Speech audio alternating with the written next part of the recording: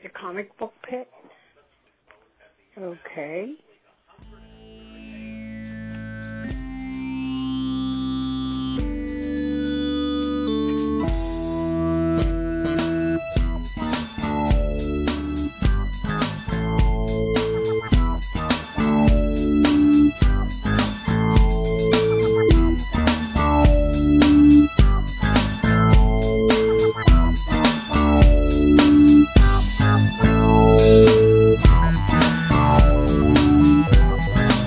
Hello and welcome to the Comic Book Pit Podcast, episode 363.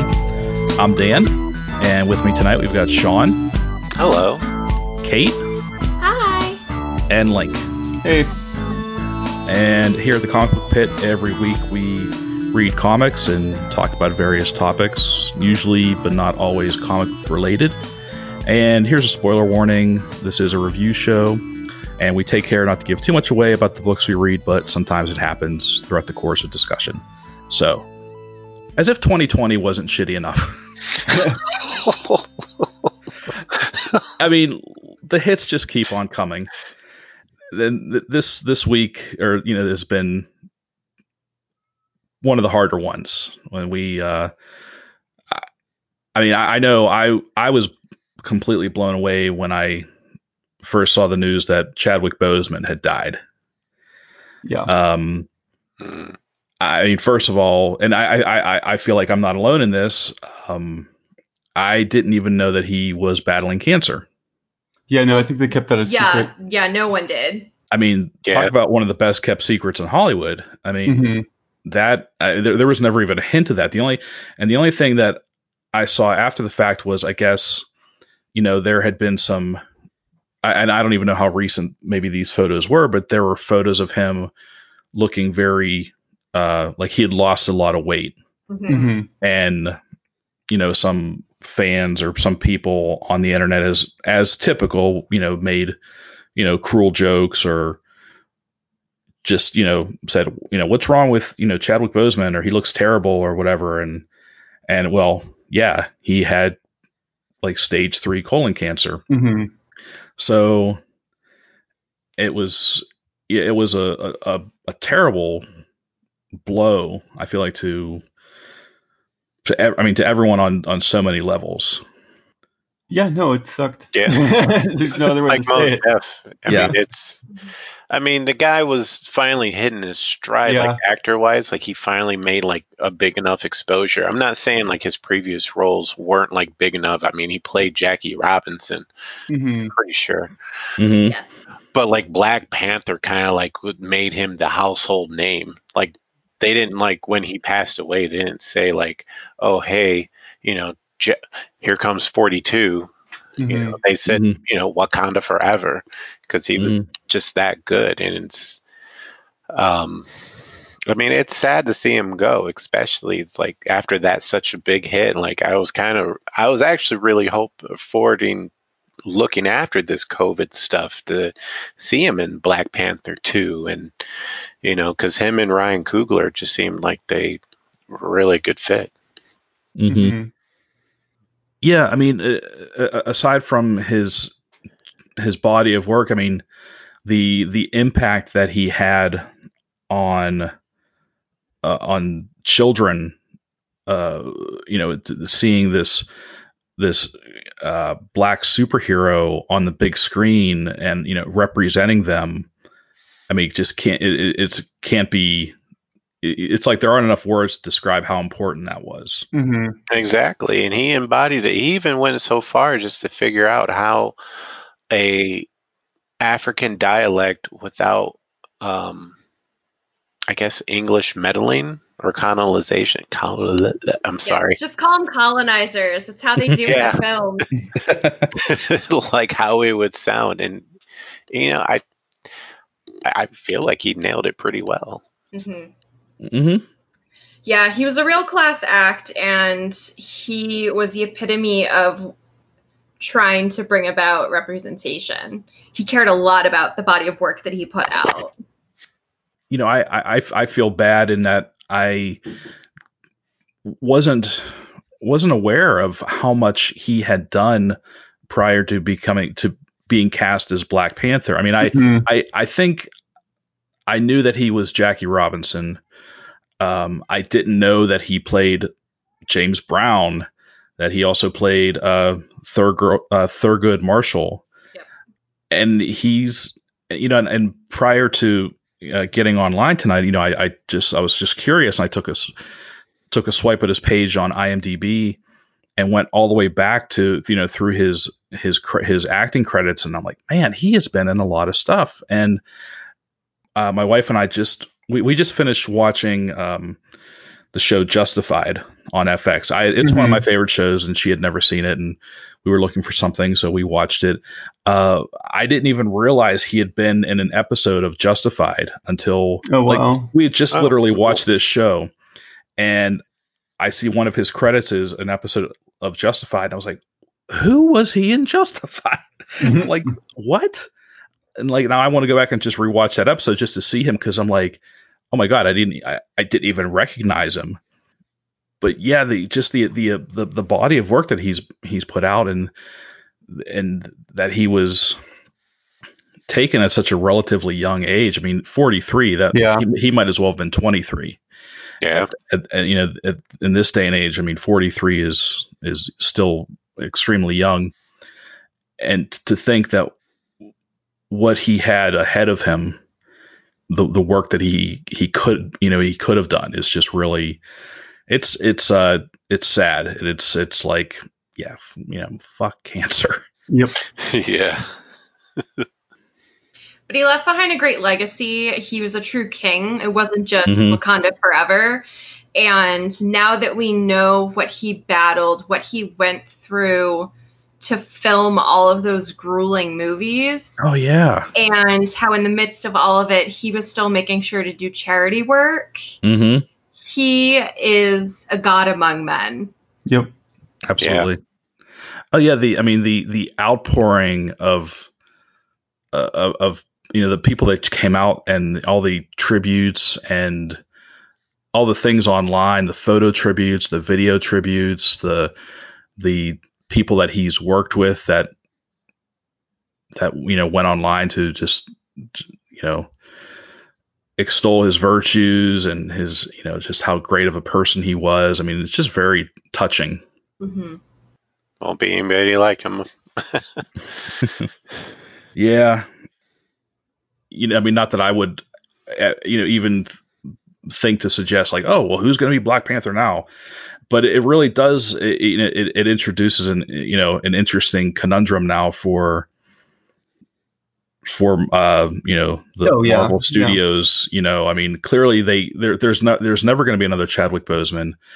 So now they have the unenviable task of deciding what to do with that property and with that character. Do they just let it be as is, or do they try to continue with it?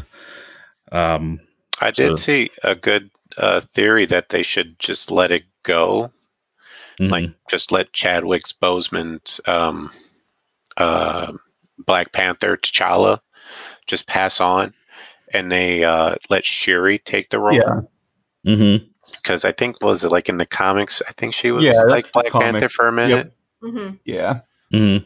So, and I was kind of on board with that. Like, I love Chadwick Boseman as Black Panther. I really wanted to see him, what they were planning on doing with the second installment. Like, I was really hoping for that. But this definitely makes it interesting to see what they go. I kind of am hit or miss. Like, I kind of don't want them to refill the role, but also I'd be surprised if they would recast him. That would be weird. Mm-hmm. Mm-hmm. Maybe, but then again, I mean, Marvel hasn't done that before. I mean, look at Don Cheadle. Yeah, but that wasn't because of like a death or anything. So it's true. Yeah, very true. Well, yeah. Not only that, I mean, this is a high profile character. It'd be like trying to replace Robert Downey Jr. or Chris Evans. I don't think at this point. I mean, even though Chadwick Boseman hasn't played the character as long as either of those actors, the impact that he had on the role and in the greater MCU is, I don't think another actor could or should step into those shoes unless they were to take take it in a completely different direction and introduce Shuri as as taking up the mantle of Black Panther, or who is the other I even think the other woman, the other character, because she I think her name's like Lupita. She was in This Is Us or something like that. Yeah. Because whereas Shuri is more the intellectual, more the scientist, that other character, she was actually like an agent of Wakanda. Mm-hmm. Like she was kind of like a Wakandan secret agent or something like that. So, she would maybe have the physical chops to step into that role. But anyway, not to get too nerdy on it, but anyway, it really, like I said, it was really a shock to hear that he passed, and he certainly will not be forgotten. And I feel like we were lucky to have him as Black Panther for the short time we did.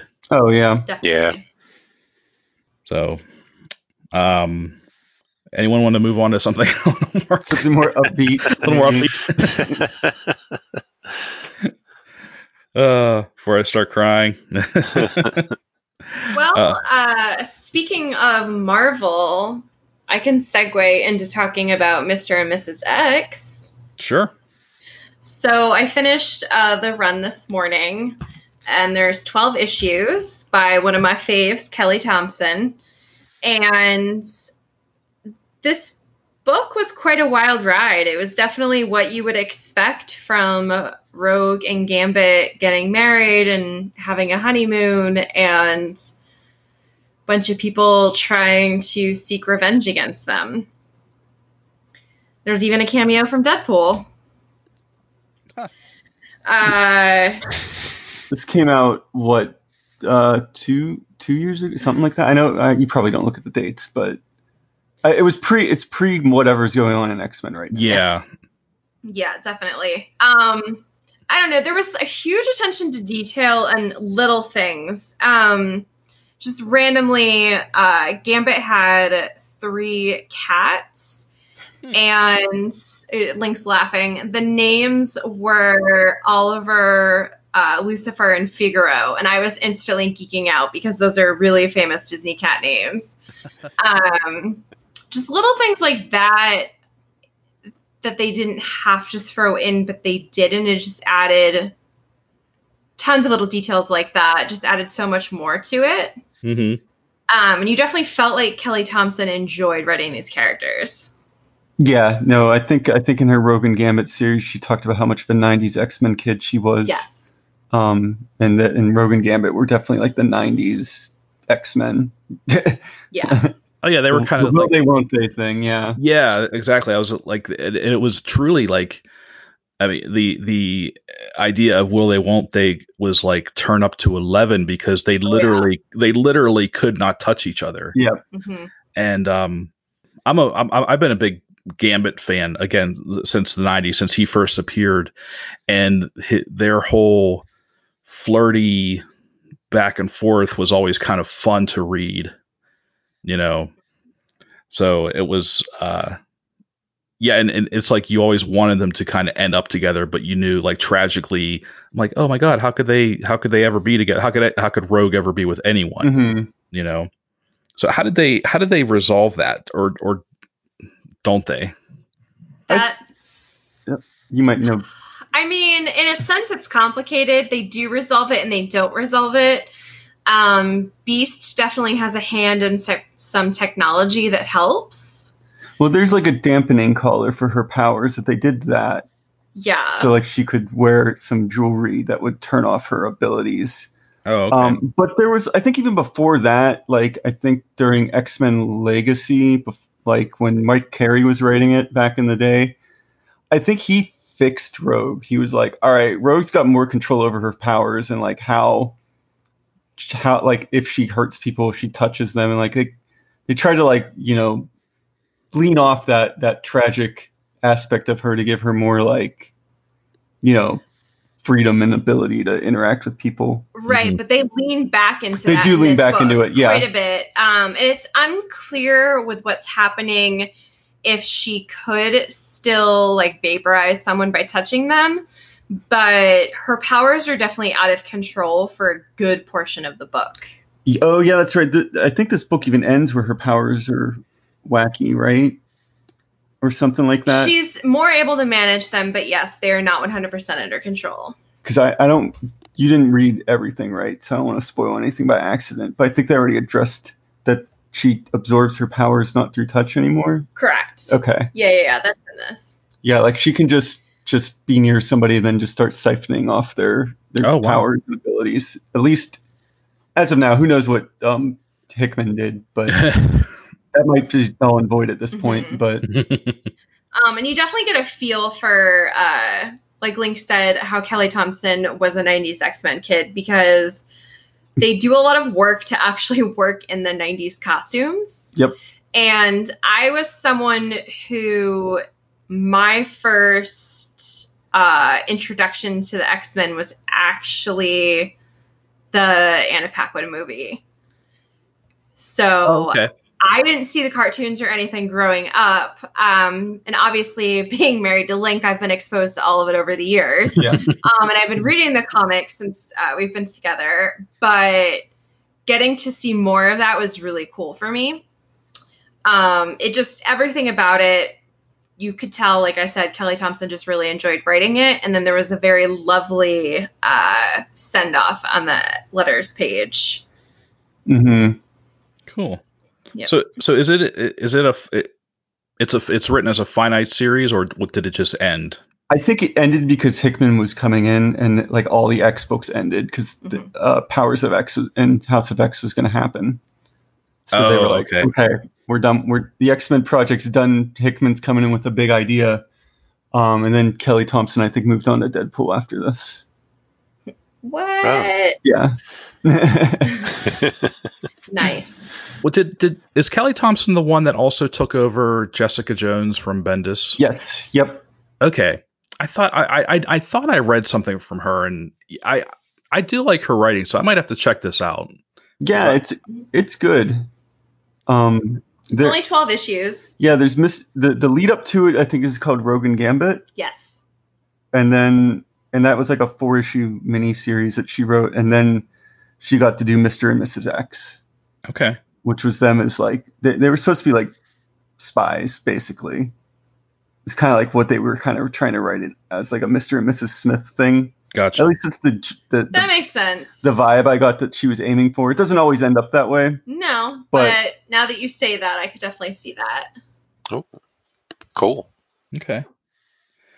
Since you were talking about Gambit's pets, and we were having a little of a pre-show discussion about pets, I can transition nicely into my favorite read from this week. It was this is the digital Deceased book that's going on right now. It's Deceased: Hope at World's End, and it's number 8. And this focuses on the super pets, which I was really kind of apprehensive going into, because the Deceased is about, it's essentially a zombie story happening in the DC universe, and a lot of these stories have not had happy endings. So I'm like, great, this is all I need, is to have like a We3 the crypto situation. Zombie dog, yeah. Just to back up a little bit, so the Deceased at Hope at World's End digital comic is kind of a neat, almost like a side project. It's still Tom Taylor. Tom Taylor's been like writing all of the Deceased books, and every digital comic is almost like an individual, like a standalone story. Sometimes it's like a 2-part story. It'll be like two issues, but they are like side stories that either like stories that happened almost like in between the panels of either like the main Deceased book, or there was that Deceased Unkillables 3-issue miniseries from earlier this year that had Jason Todd and Commissioner Gordon, and like it was the people that were still trapped in Gotham. And oh wow, and so this one, this takes place in the again kind of like in between the panels of the Unkillables story, and it focuses on a little girl who was if you didn't read the Unkillables 3-issue miniseries, it was about this group of survivors that was again trapped in Gotham, and it was mostly a bunch of children, and they were being watched after by the Red Hood, Jason Todd, Commissioner Gordon, Ravager, I think. Isn't that's Deathstroke's daughter, right? Ravager. Sounds about right. Yeah. Deathstroke was also there. Bane, Creeper, like essentially a bunch of villains, but they were all watching over these children. It was a really kind of heartwarming. Yeah, it was kind of a really heartwarming story. I would highly recommend it. And at the end, or like the last issue, this isn't really spoiling anything, but they find out that there's a sanctuary within Gotham. It's Poison Ivy has essentially overgrown this section of Gotham to be this like almost like a Garden of Eden where the dead can't get through. And it's like a sanctuary, it's a haven. So they load up everyone onto this bus, like a school bus, and that's like the last issue is like the fight to get from I think it was Bloodhaven to Gotham. Well, in this Deceased Hope at World's End, this one of the kids from that story gets left behind, and the Super Pets, well, they don't all show up at once, but Detective Chimp and Ace the Bat Hound show up and save her, and then they're like, we got to get her out of here. Like the animals can talk to each other in this world, in this story, but it's like not full sentences. It's more like just kind of emoting, but to each other. And they're like, we got to get her out of here. We got to get her to the garden.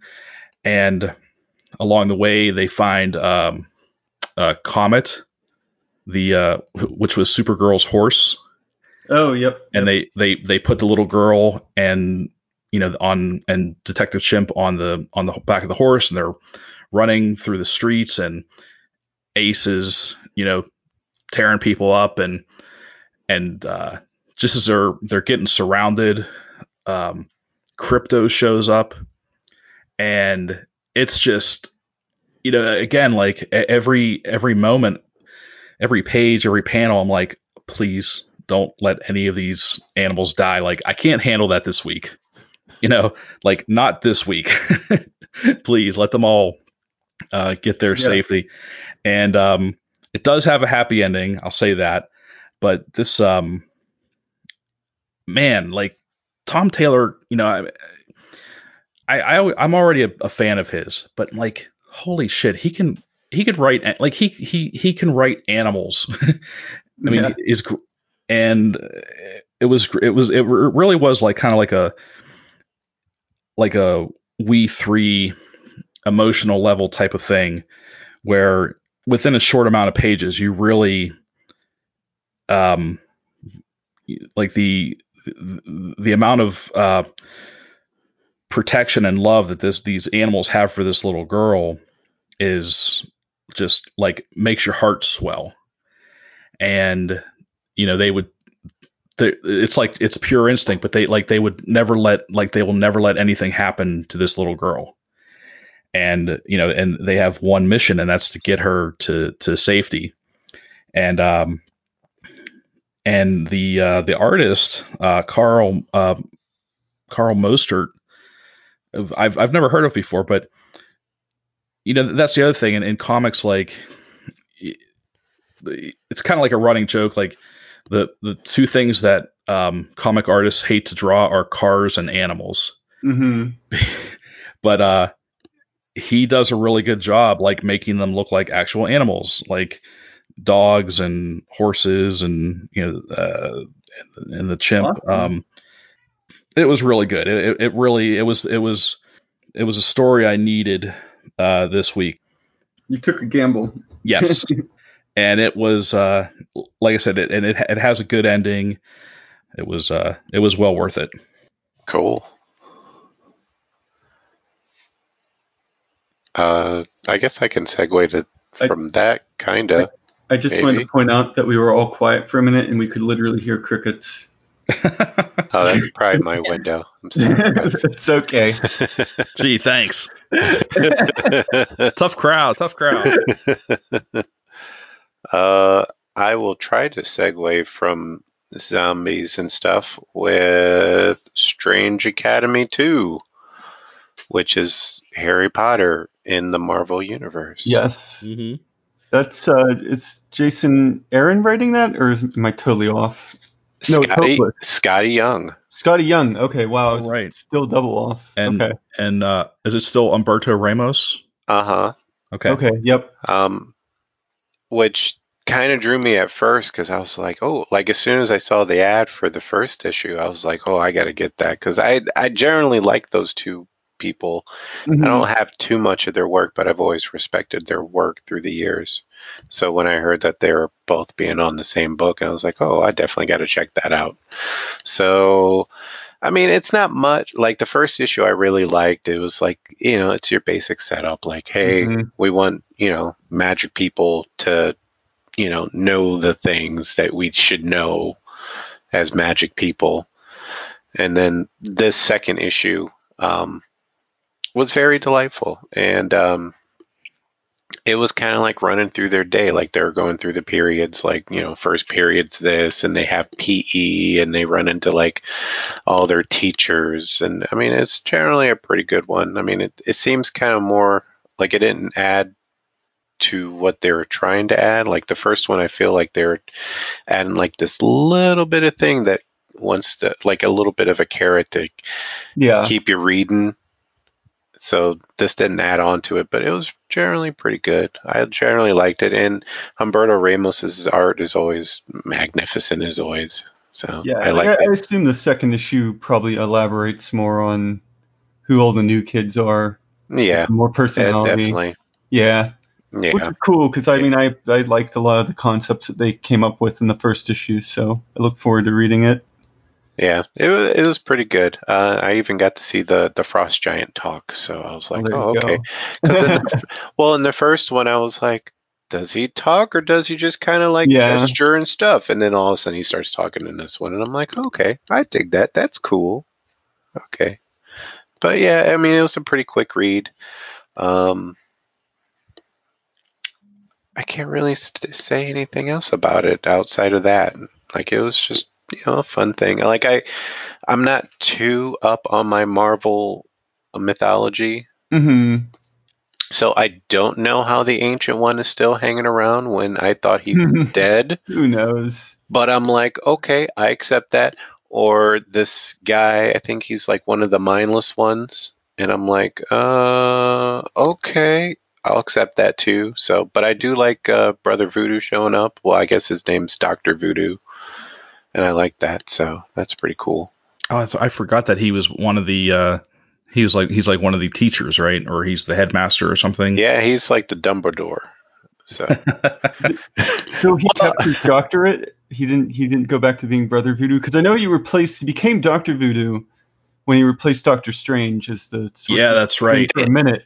I think he's going by Doctor. That's awesome. I want to say he's still going by Doctor, but I'm not sure. I can't remember what the first issue has, and I put in my box. So sure. So Link, are you saying he's not a real doctor like Dr. Pepper? Like Dr. Pepper's not a real doctor. I don't know. I mean, I don't know how you get your doctorate in the Marvel Universe. It might be different. I mean, if you become the Sorcerer Supreme, I guess you can have whatever honorific you want, right? See, I always kind of figure it's more like hip hop, where they just kind of like just call themselves doctor. Like, okay, yeah, sure, Doctor Strange just so happened to be a doctor, but if you look at Doctor Doom, you're like, but are you really a doctor? I don't know. Well, I think Doom, he is I mean, he went to college with Reed. They're both doctors, right? Yeah. Doctor Strange is also a doctor. Right. But and there's Dr. Druid. Dr. Druid's a doctor. Dr. Druid's a doctor. Go to college, kids. I feel like now we have to do a deep dive, like off air, to find out how many doctors there are in the Marvel universe. Good bit. Mm-hmm. I mean, Peter Parker technically was a doctor for a minute. Was he? Was he? Dr. Octopus got him his degree. But then they like take it back. They did take it back. They took it back because they found they said he plagiarized or something. Yeah. But for a hot minute, he was Dr. Parker. Oh, Dr. Octopus. Yep. Yeah. Oh, and the Lizard, he's a doctor, Dr. Kurt Connors. There's a lot of supervillain doctors. I don't know what that really. We could go all night. Doctor. Who? Thor was a doctor. Dr. Donald Blake. We just keep this train going. That's what the podcast is. We're just listing doctors just now. listing fictional doctors.com. Oh my goodness. So you pull up the big Wikipedia article. You know that's what I'm Googling. I'm sure there is. Although you kind of got to ask yourself now, it's like, what happened as they became doctors that made them evil? You're just did they just have like that one patient? They're just like, no, I just can't stand you. Sean, it was probably their student loans. Yeah. And Jane Foster's a doctor now. Yep. Oh, yeah. Kate reminded me Moonstone's a doctor. Yeah, she is. Oh, is she? Yep, Dr. Carla Sofin. So. Oh, that's right. She's Moonstone. She's a psychologist, right? Yeah. Yep. Oh, Dr. Leonard Sampson. Dr. Bruce Banner. Yeah. Yep. Oh, my gosh. Well, Reed Richards. I'm surprised they haven't made a doctor-themed Avengers team yet. That's just... They could be like a medical drama TV show, like Grey's Anatomy. That's amazing, Sean. You got to draw us a piece of art that has some of the, Nice. Marvel Medical coming to you this fall. Oh man. Anyways, I'm still thinking of Doctor. Isn't that Doctor Strange's origin story? Yes. Like he lost his. Well, he's a surgeon. Yeah. I mean, do you become a doctor if you're a surgeon? Yes. Yeah. You have to be a doctor to be a surgeon. Yeah. You have to cut people Who's doing open. surgery? You just can't, Sean. I don't know. You can't fill out an application. Hey, my wife takes like sound pictures of your heart. Yes. She's not a doctor, but she's a very good technicien. Maybe surgeons back in the day were technicians. Well, I feel like before they let you put your hands into someone's body, they kind of want you to be a doctor. That's where they draw the line. Yeah.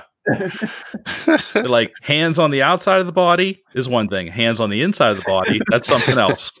That's true. She did say that when she was taking echo sounds of my heart. She was like, I can't actually look in your heart. I had to have a doctor. And I'm like, okay, that's cool. Okay, now Professor Xavier is only a professor. He's not a doctor, right? I feel like correct. But what's the difference between a doctor and a professor? Well, a professor is, I guess that's just an academic term, but I mean... Yeah, it's a fancy teacher. Yeah. I mean... But sometimes you can be a professor and a doctor. Yeah. He could have gotten his doctorate. I don't know. Maybe he was a doctor in genetics. Wasn't he like, doesn't he have like a background in genetics or something? Yeah, but that doesn't necessarily mean he's a doctor. It's just a side hobby because he's psychic. Oh, wait, hang on. In the USA, the title of professor is given to people that have a PhD and are teachers at any academic level. Oh, okay. You do have to be a doctor to be a professor. But wait a minute. But is it a self-proclaimed professor because he started his own school? Because he made his own school, he can just like he didn't teacher at any academic level, so it works.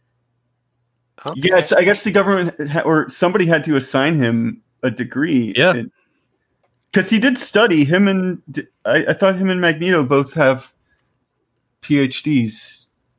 I'm looking. I might be wrong. Yeah, I don't know if Magneto might not. I feel like Magneto didn't. I think he didn't. I feel like he was more of a party. I think he was a party bro. He was a college dropout.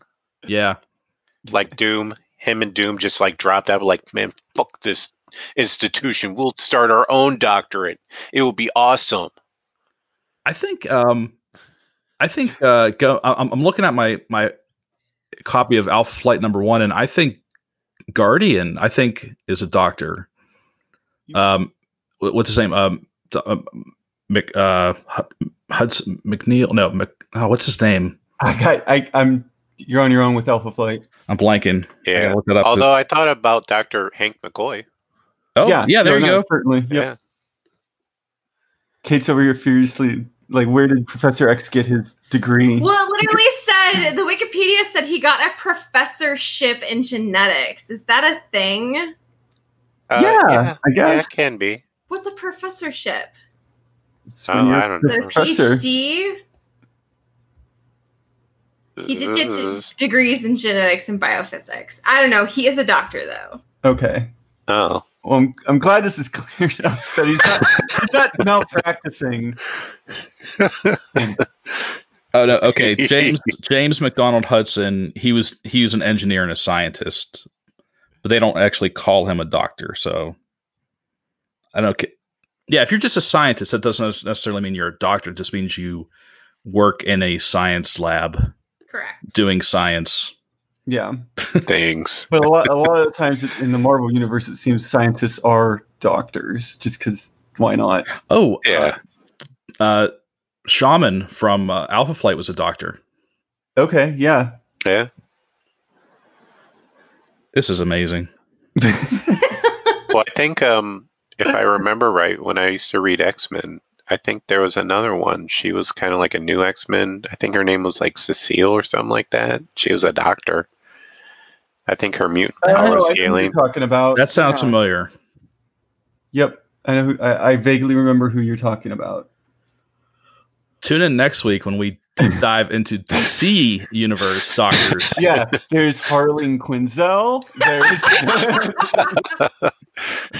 There's Dr. Midnight. Actually, I was going to say all of Batman's rogues. Yeah, most of the Batman rogue gallery are evil scientists. There's Dr. Fate. Is Dr. Fate a real doctor? Or does he just have a cool name? That's one of those things, yeah. Did they just steal it because of Doctor Strange? Or, well, I guess, I'm sure Dr. Fate was first. But I think Dr. Fate was first, because I think he was introduced in the Golden Age. Yeah, I assume almost everything is... Yeah, Dr. Fate was in the JSA. But then again, I mean, Doctor Strange is kind of like, I don't want to call it generic, but it's like one of those generic names. So there probably was a Doctor Strange in the Golden Age that, became defunct, and then Marvel like swooped up. Like there was a bad guy in Iron Man that had the name of Doctor Strange. Maybe, yeah. Before Doctor Strange that we know and love came along. So Dr. Leslie Tompkins. Ah, yeah. There you go. All right, we better cut it off before we spend the next hour rattling off. We'll just move on the nurses. Be like, there's night nurse. When we're done tonight, every one of us is going to start making a list of all the fictional doctors we know. This person was a technician for echocardiography. They worked at MIT in robotics. Yeah. Oh shit! Isn't Riri Williams that? Who? I don't know if she has her doctorate, but she was going to MIT, I think. I missed it. Who was that? Riri Williams, Ironheart. Oh, okay. Yeah, that I don't know. Yeah, I haven't really caught anything besides headlines with her. Yeah. And then I was hearing backlash, and I just kind of rolled my eyes because I was like, Sure. "Really, guys? Really? Really?" That's how it is. Although the one thing, and I'll admit to this, a friend of mine just like forwarded me like like an article about Robert Downey Jr. not reprising being Iron Man, and I was like, I was like, yeah, I mean, he kind of had like that significant death, like for him to come back. Good. The most likely is a cameo and a flashback, maybe. Yeah, like I would be cool or with just that. Use that sweet CG technology to make him look young. Yeah, or like an AI, like he's like if they bring in Riri Williams. I do think if they bring her in, it would be cool to have him as the AI. Exactly. But but I have to admit, like I still am not on board with her name, like her code name Ironheart, because I said like it sounds like a Yinzer Care Bear. I love it so much now. Like, don't get me wrong. I'm glad that they didn't name her like Iron Man 2 or Iron Girl. Or like she needs to stand on her own as a character in her own name and her own persona. But I don't know. I can think of like 100 different names, which I can't think of right now, besides Ironheart. But hey, I don't get paid to do this, so. So I don't even know how to segue from any of this. So it's okay. I think we're beyond that at this point. So I had two books I wanted to talk about. The one I'll talk about it very briefly because I've talked about Chew a couple of times recently on the show. But this is Chew, number 1, CHU. It's written by John Layman, who wrote the original series, and then the art's by Dan Boltwood, who is the original artist for the series. It's a new person they got. It's like a weird prequel to the Chew franchise, featuring the main character's younger sister, who we might have known this from the Chew book. I don't even remember anymore at this point. But she is a criminal who also has food-based powers. And so the first issue of this is a heist book, where they're all planning their heist and eating food and blah blah blah to like get all their superpowers to do this heist. And it's cool, it's fun, it's neat. Something goes wrong during the heist, as is like to happen sometimes. And I mean that's all I guess I have to say about it. Is if you like Chew, you're probably reading this anyways. But if you were interested in Chew and never got into it, you could probably just pick this up and check it out. Especially if heists are your kind of thing, or like a more criminal angle to it, as opposed to like the police procedural angle that Chew was. Cool. And yeah, it's pretty cool. The way that John Layman described it was, it is the Better Call Saul to the Breaking Bad of the Chew universe. So it falls in that realm of nice. Yeah, there's crossover, but it's not like a direct tie-in to Chew, but there'll be overlapping characters here and there, as you get to see what they were up to like before Chew happened and before the great bird flu pandemic, which seems so quaint to bring up right now. Yeah, like years ago when the first volume of Chew came out, we're like, bird flu? What? That's crazy. Yeah. Nothing like that would ever happen. Or a pandemic? The great poultry outlaw, yeah. Mm-hmm. But yeah, Chew's cool. The thing I did want to talk about, which I kind of bought on a whim, was Big Girls, which is also another Image book, because I guess that's all I'm reading nowadays is Image books. And this is also the number 1. It's by Jason Howard. He does the art and the writing for it. It's an interesting idea. It basically is something happens in the world that affects people on some genetic level, and all the at the age of 3, your child, I guess, if it's a boy, will mutate into a crazy destructive monster, and if it's a girl, she will turn into like a giant 50-foot woman badass. And so in this universe, they have these giant women kind kind of protecting the world, sort of in a Pacific Rim style, against these giant creature things that the guys turn into that are called Jacks, like Jack and the Beanstalk, haha. But it's a cool idea. There's some cool action set pieces. And there's as far as I can tell in this first issue, there's literally one little town that's called the Preserve, I think is what it's called, or the Safe Haven, something like that.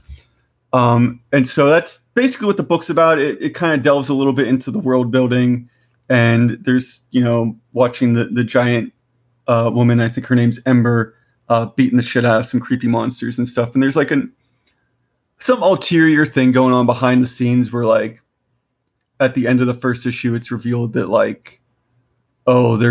there's some subversive movement to allow people to keep their male children, because if they have whatever gene, I don't think it's every male, because there are men in this, but if they have the gene, they'll turn into creatures, and so they kill them at a young age. You're not allowed to have it's at the age of 3, if your kid has signs of something, you gotta, sorry, your kid's gonna get killed.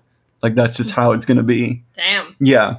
Uh-huh. So it definitely has a dark angle to it, but there's a movement to keep their kids and hide them from the government, and all that kind of stuff's going on. And then also the main character is dealing with the fact that they have to do this, and it's I guess it hasn't been too long after the fact that this all happened. So I don't know, it's interesting. And it's I mentioned this on Twitter. I'm not going to get too woke, but you have to set aside the negative bioessentialism of the book in order to enjoy it, because obviously gender's more it's a bigger spectrum than just binary. So they kind of paint themselves into an iffy corner that is bound to ruffle feathers one way or the other with stories like this. I know Why the Last Man dealt with stuff like this, and it had its fair share of criticisms despite being a critically acclaimed book. So they have a rough road ahead of them in that regard. But if you set all that aside, it is a fun premise and it's a cool idea. Yeah, I totally agree. I mean, you explained everything way better than I could. I read it, and I think I talked about it on the last week's show, but okay. But like I said, you explained it way better than I did. So thank you. No problem. Cool. I have to check that out. Yeah, Sean, we did get we got a review copy of that if you're interested. So. Oh, cool. I'll check it out. So I have a book that I filed under a book that makes me feel really, really old. And I actually had to look up. Here's me Googling, what is Fortnite? I mean, I know what I know what Fortnite is, but I'm like, I know it's this extremely insanely popular game, but I'm like, I know nothing about the game itself. Like, what do you actually do? One of those electronic video games. Yeah, they're all the rage. Is that one of those? Is that one of the? It's a Nintendo. Is it a moving? Is it a moving picture there? Nintendo. Do you put the nickel in the Nickelodeon there, boy?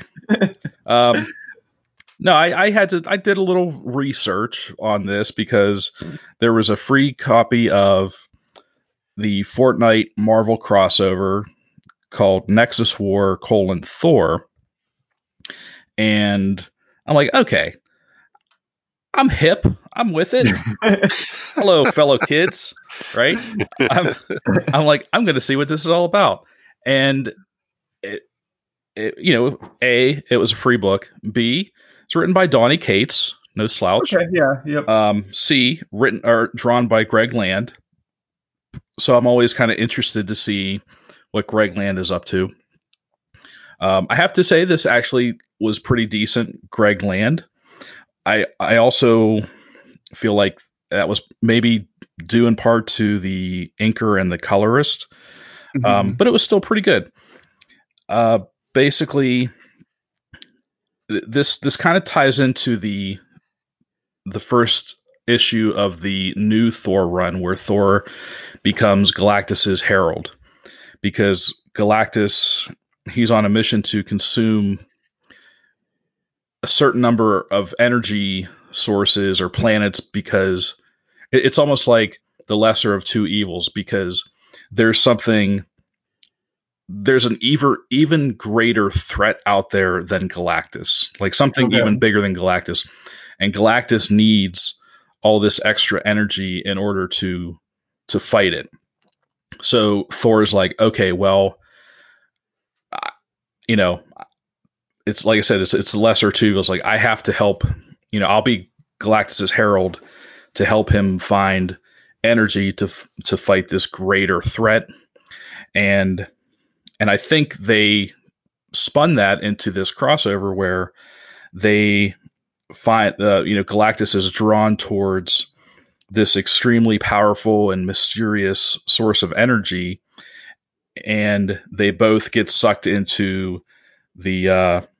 That's how they cross over with the Fortnite universe. I don't even know how to what you want to call that. It's but they fall into essentially the game world, and immediately the art changes to the more colorful, kind of poppy looking art that, I mean, it doesn't look like they just fell into the video game, but the art reflects like I said, the pop and the color, the bright colors of the game.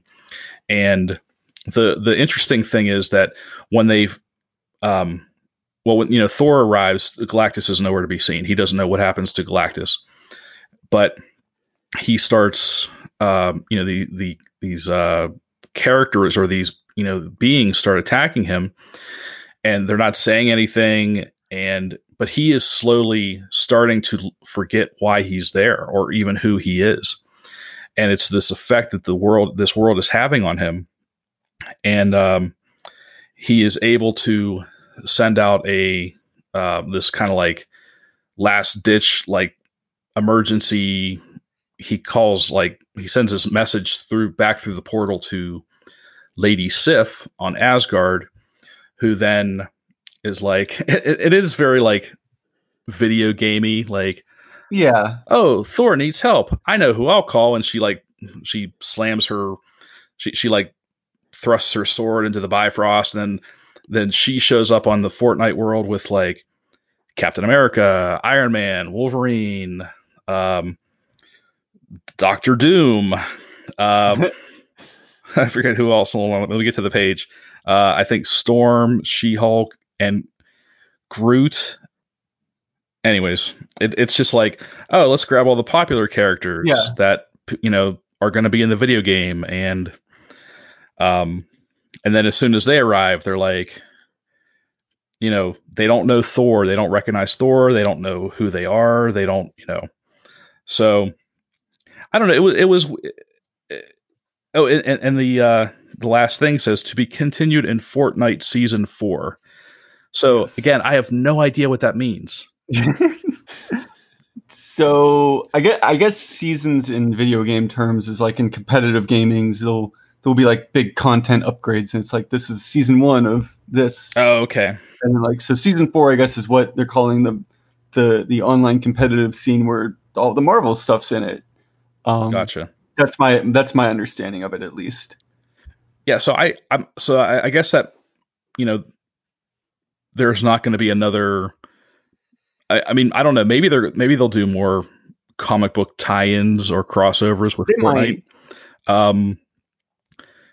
It was, I mean, again, for a free comic, it was fun enough. I mean, the art was really pretty good, and it was interesting, like an interesting premise. Galactus, he looks kind of awesome. He's got this whole new look.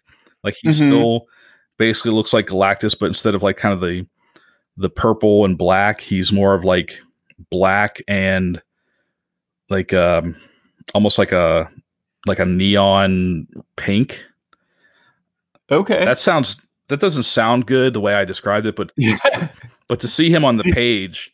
Did you shop at Hot Topic? That's right. Yeah, he's got a gauge in his ear and everything. I'll have to screenshot a page from it and show you guys. He looks pretty cool. But yeah, I guess if you're a fan, if you play Fortnite, or if you're a fan or whatever, like, and you're also a comics reader, this might appeal to you. If this is just a one and done, I mean, yeah, I don't know. I probably would, if if this were to continue, I would probably read it. But it sounds like it's just like you said, it's only going to continue in the video game. Yeah, you read like a Hostess fruit pie. Yeah, yeah. Essentially, yeah. It's essentially a 12-page advertisement. Yeah, Disney's been really big on tying their properties to Fortnite for a while now. I think since the I can't remember if it was the first Endgame or the second, but they Thanos was a playable character, and then it kind of went from there. Okay. Because they did a Star Wars thing, and when they talk about in the opening scroll of the third film, where they talk about like the Emperor's message has been heard across the galaxy, blah blah blah. The Emperor's message was in Fortnite. That's the only way that you could hear it, is if you played Fortnite. It was, really? Yep, it was the Emperor's like big like I'm back. Like they revealed that in Fortnite before the movie came out, like a week before. Wow. Huh. Yeah. So they've had this weird like tie with promoting stuff via Fortnite and like crossovers and stuff. It's strange. It's a weird world.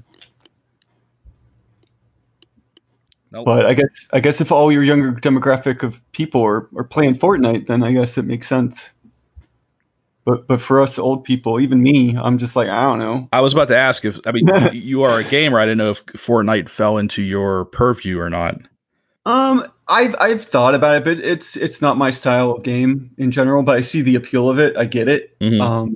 But I'm not big on competitive online gaming that much.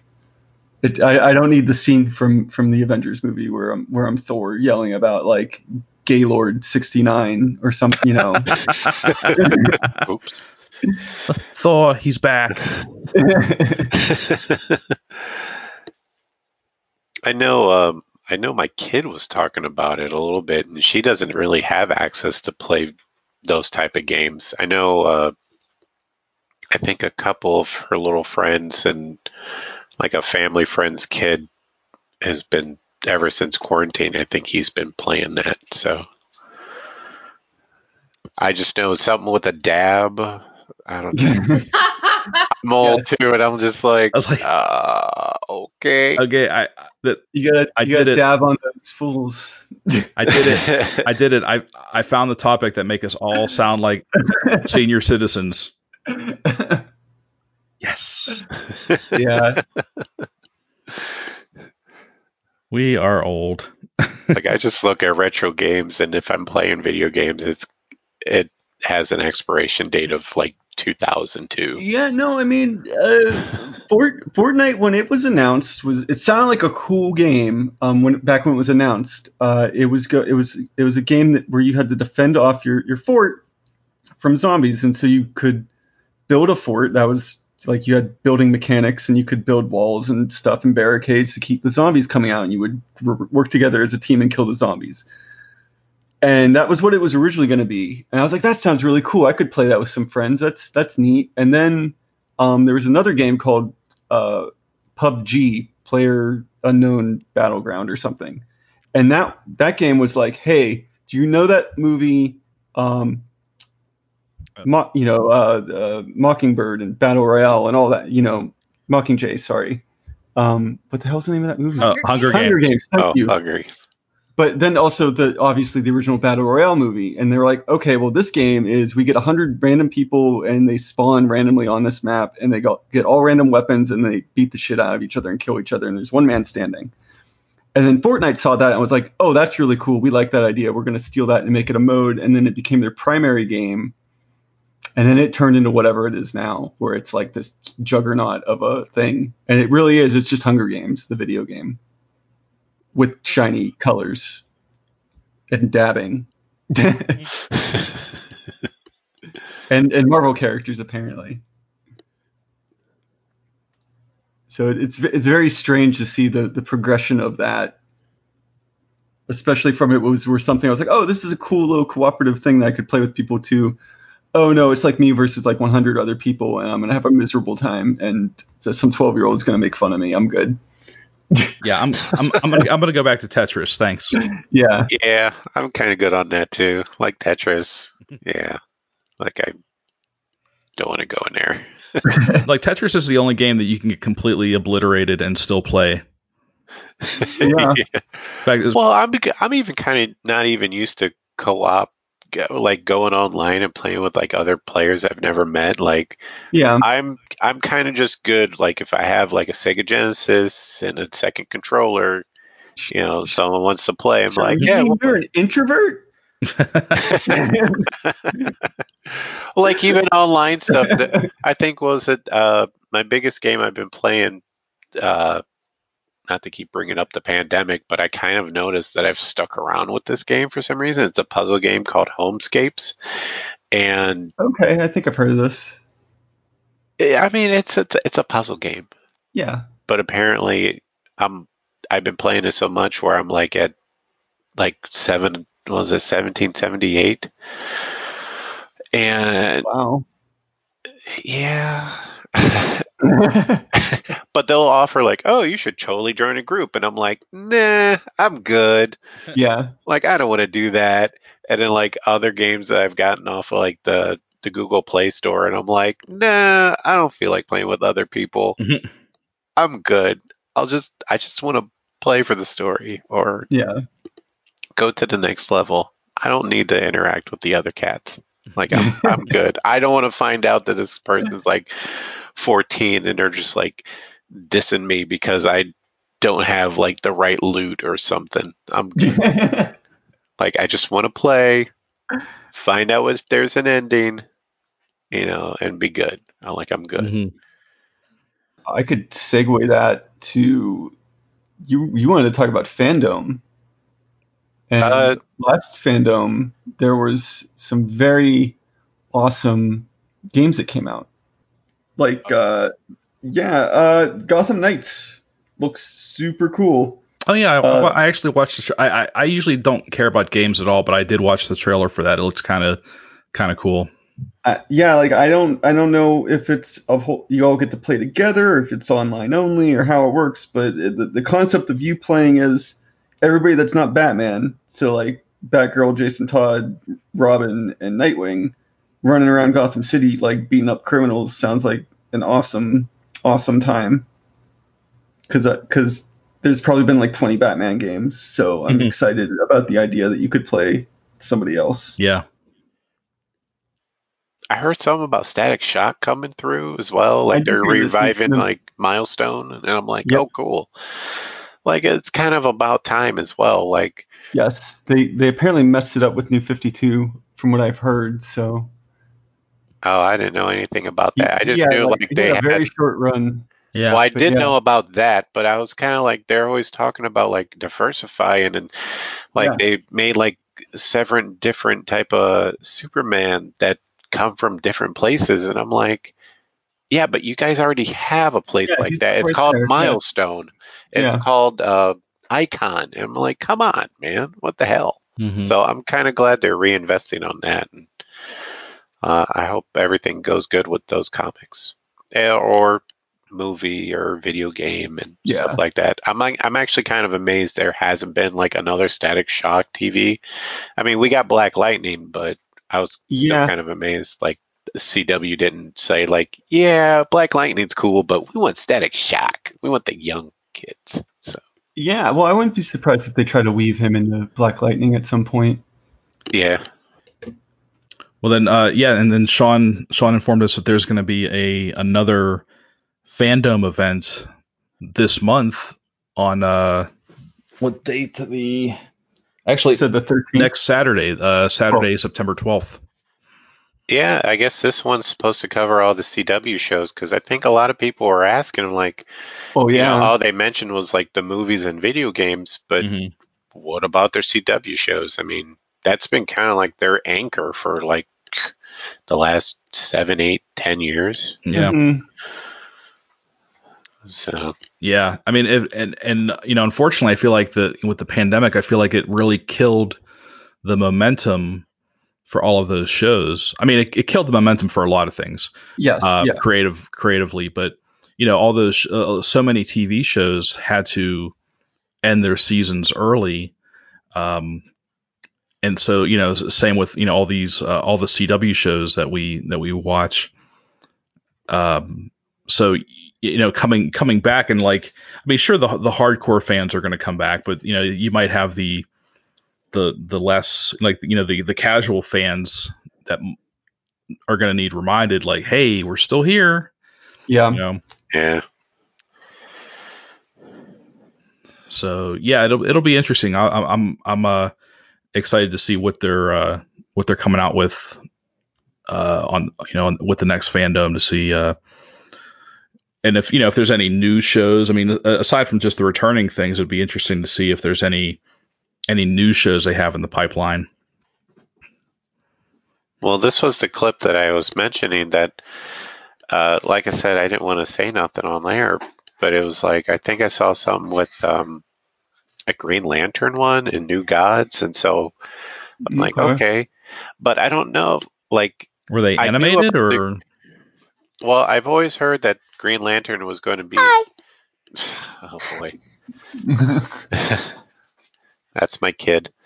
I did hear that Green Lantern was going to be a TV show. I think that was supposed to be the other spinoff from Green Arrow. Who's Green Lantern? He's a space cop, bud. That's cool. Yeah, like they were going to bring in Diggle as yeah, and I was like, okay, that's cool. New Gods kind of threw me because I was hearing that was it Ava Duvey? Hey, Ava's the name of a character in Bunked. That's true. Anyways, hello, my name is Amelia. That's true as well. You are named Amelia. Yeah. Okay. I love you. Go get your jams on. It's time for bed. Kids love them, right? Oh yeah, she likes Green Lantern. Actually, she said that she likes Aquaman, so I'm like, yeah. That's good stuff. Oh man, I remember this one time we were trying to potty train her, and I couldn't think of a story to read to her, and she was like, "Well, what are you reading?" And I was reading like some Silver Age Aquaman. So I'm like reading Aquaman to her as she's sitting on this like potty training toilet.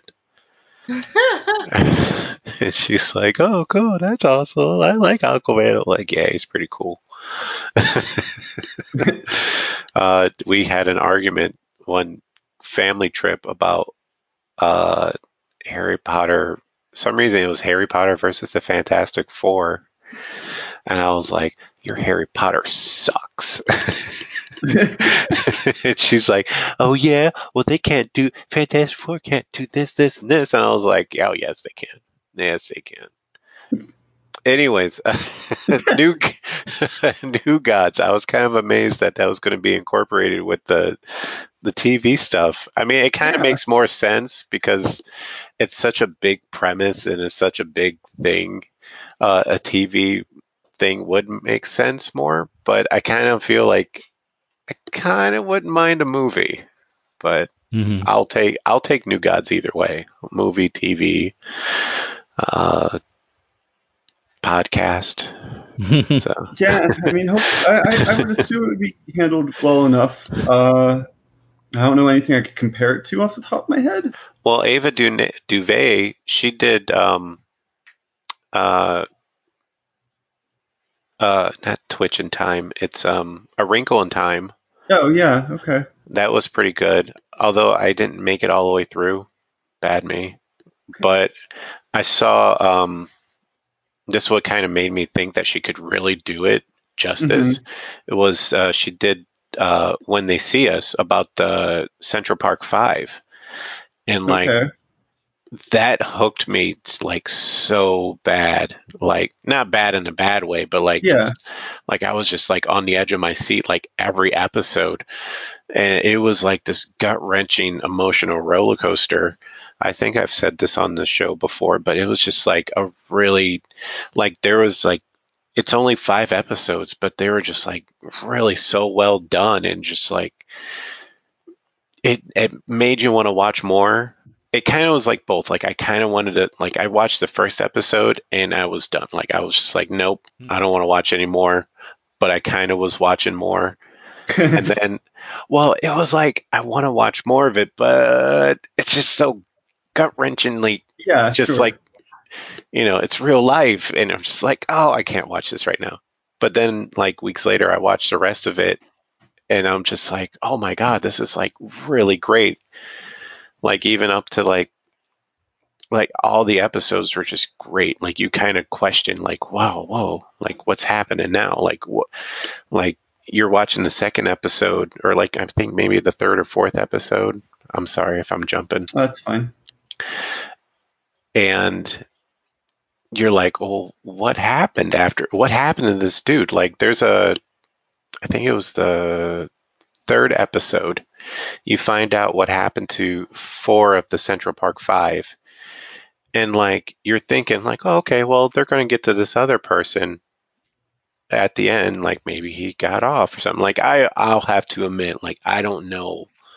Like before this miniseries, I didn't know much about the Central Park 5 outside of like urban legends. Like, oh yeah, this thing happened. Mm-hmm. Some BS.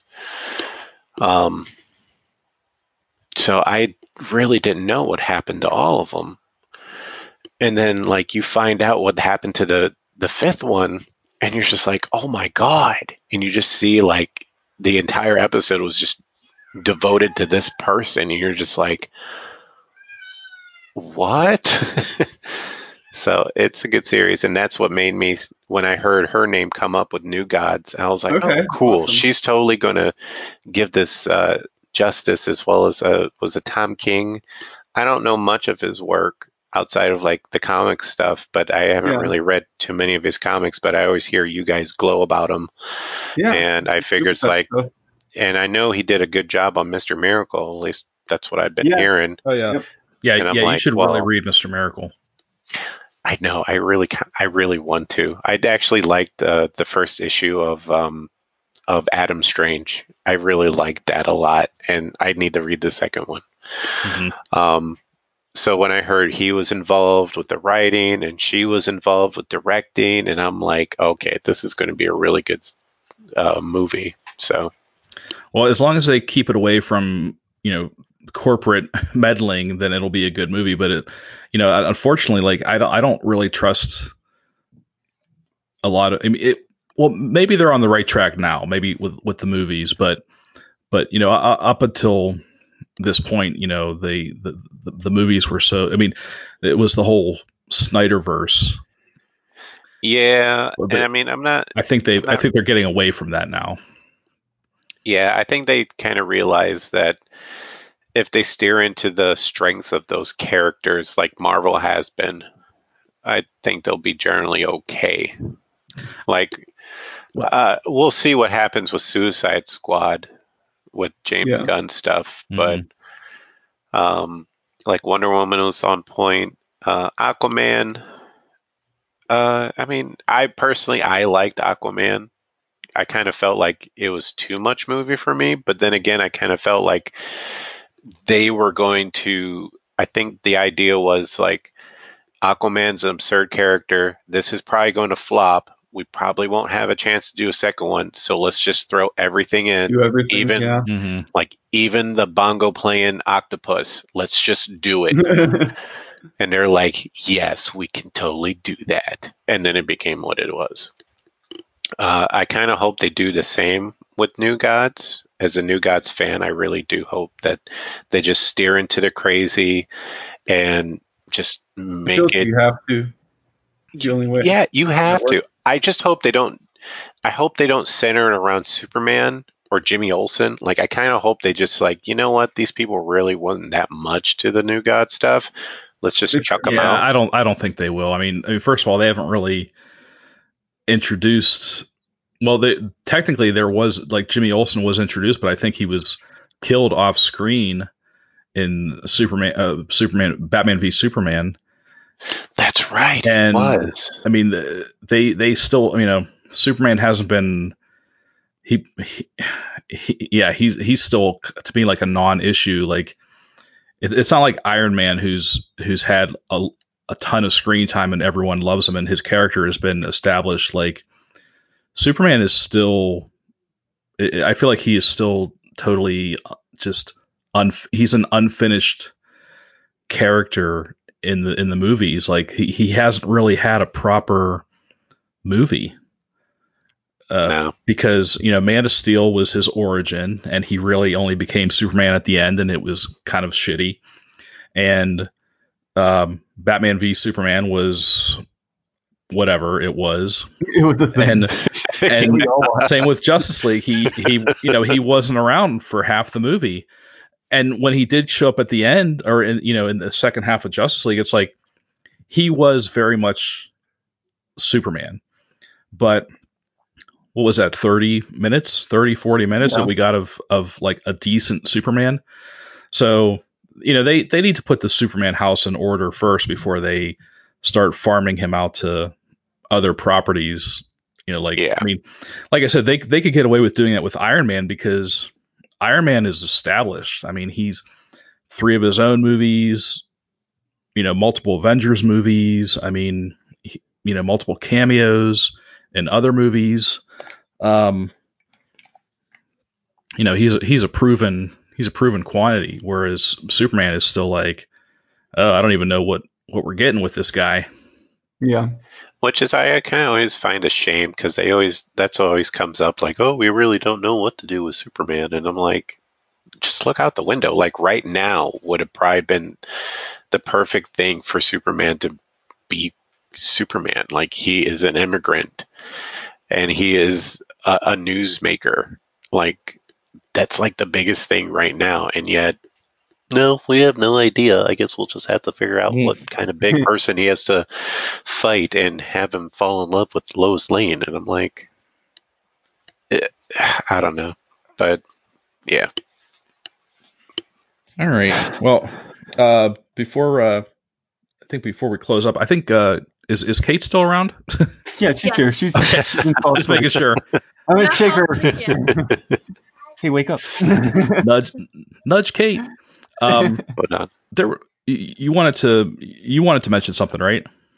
Yes. So for those who are not aware, there's a show called Lovecraft Country. It's not just by Jordan Peele, but a lot of people will recognize that name. But I believe it's front-run by Misha Green. But it is essentially an HBO show about Lovecraftian tales in the pulp. Jim Crow South. It's very pulp. It has a stellar cast, notably Jurnee Smollett. Courtney B. Vance is in it. And for anyone into any kind of sci-fi, which has always had a tinge of politics, even though not everyone has noticed that, it is a very fantastic show. There's only 3 episodes in, so if you haven't watched it and you have access to HBO to be able to watch it, go get caught up and then keep on trucking. Yep. Okay. Yeah, that's definitely on my list of things to watch. My long list of things to watch, but it's so good. Great. Yeah, I feel like it's one of those things. Like I need to just. I watched the trailer for it, and I'm like, okay, this is something that I would have to like sit down, no distractions, and just like focus on because it looks really intense. I'll say through the interesting part about this is the way that it's been going is it's very episodic. Yes. Like each episode really is a self-contained story, and there's a greater whole, but I was surprised the things that happened in the second episode like resolved themselves in the second episode. Correct. Oh, okay. I was like, oh, okay. Because I was like, oh, the second episode, here's where we're going to get to the main story. And they're like, yeah, no. We we kind of touch on it, but then the third thing was like a totally separate sub-story, which is really good. So it's kind of cool that way, I think. Okay. That it's like a whole bunch of separate little vignettes and stuff. Mm-hmm. Is the entire season? No, they don't drop the entire season like Netflix. No, yeah, it's only 3 episodes so far. Okay, yep. Gotcha. And is it like going to be like a 10-episode thing, or? That's my guess. Not sure. That would be my educated guess. Yeah, I don't know off the top of my head how long it's supposed to go. Okay. But I would say whatever traditional HBO show like Westworld or Game of Thrones would last. Gotcha. Okay, cool. Well, I'm definitely going to check that out because I've recently, within the past couple weeks, I recently subscribed to HBO Max, so I've been just digging through that. There you go. I told Jared last week I finally watched Shazam. I finally watched Joker, and I'm halfway through Harley Quinn and Birds of Prey. Okay. So. Cool. Yeah. How'd you like Shazam? One-stop shop for DC. Yeah, really. Shazam, I liked from beginning to end. Joker, I would give the first hour like a C, maybe like a C+. I would give the second hour like a B+, A-. Like I enjoyed the second hour of Joker way more than the first hour of Joker. And Harley Quinn, I'm still watching, so I haven't don't have a final grade for that one yet, so still taking. Fun fact: the lead actress in Lovecraft Country is in the Harley Quinn Birds of Prey movie. Oh, who is she in Harley Quinn? Black Canary. Oh, okay. Okay, cool. Okay, well, anyone have anything else before we wrap things up? I'm good. Yeah, I guess I could be good. I mean, I was going to go over Amazing Joy Buzzards, but well, maybe save that for next time. Yeah, we're almost at an hour and a half, so yeah. Blame it all on Amelia. Thanks a lot, Amelia. Yeah. You ate up my Amazing Joy Buzzards time. Yeah, she wants to have me look at her sing Yankee Doodle Dandy, and I'm like, no, I've seen that. You tell me when you start playing Coachella. Well, before we wrap up, I'm just going to mention real quick if you'd like to help us out and give us a review. It only takes a minute to give us a 5-star rating on Apple Podcasts or a review, and it goes a long way in helping other people discover the show. And you can do it right from your phone or wherever you listen to the show. And you can also support the show by checking out our merch, or you can make a one-time donation and any amount to our Ko-fi account. And those links are always in our show notes. So check those out. And that is all I have. So this has been episode 363 of the Comic Book Pit podcast. I'm Dan, and tonight we had Sean. See ya. Kate. Bye. And Link. Hey, everybody. Thanks again for listening, and we'll see you next time.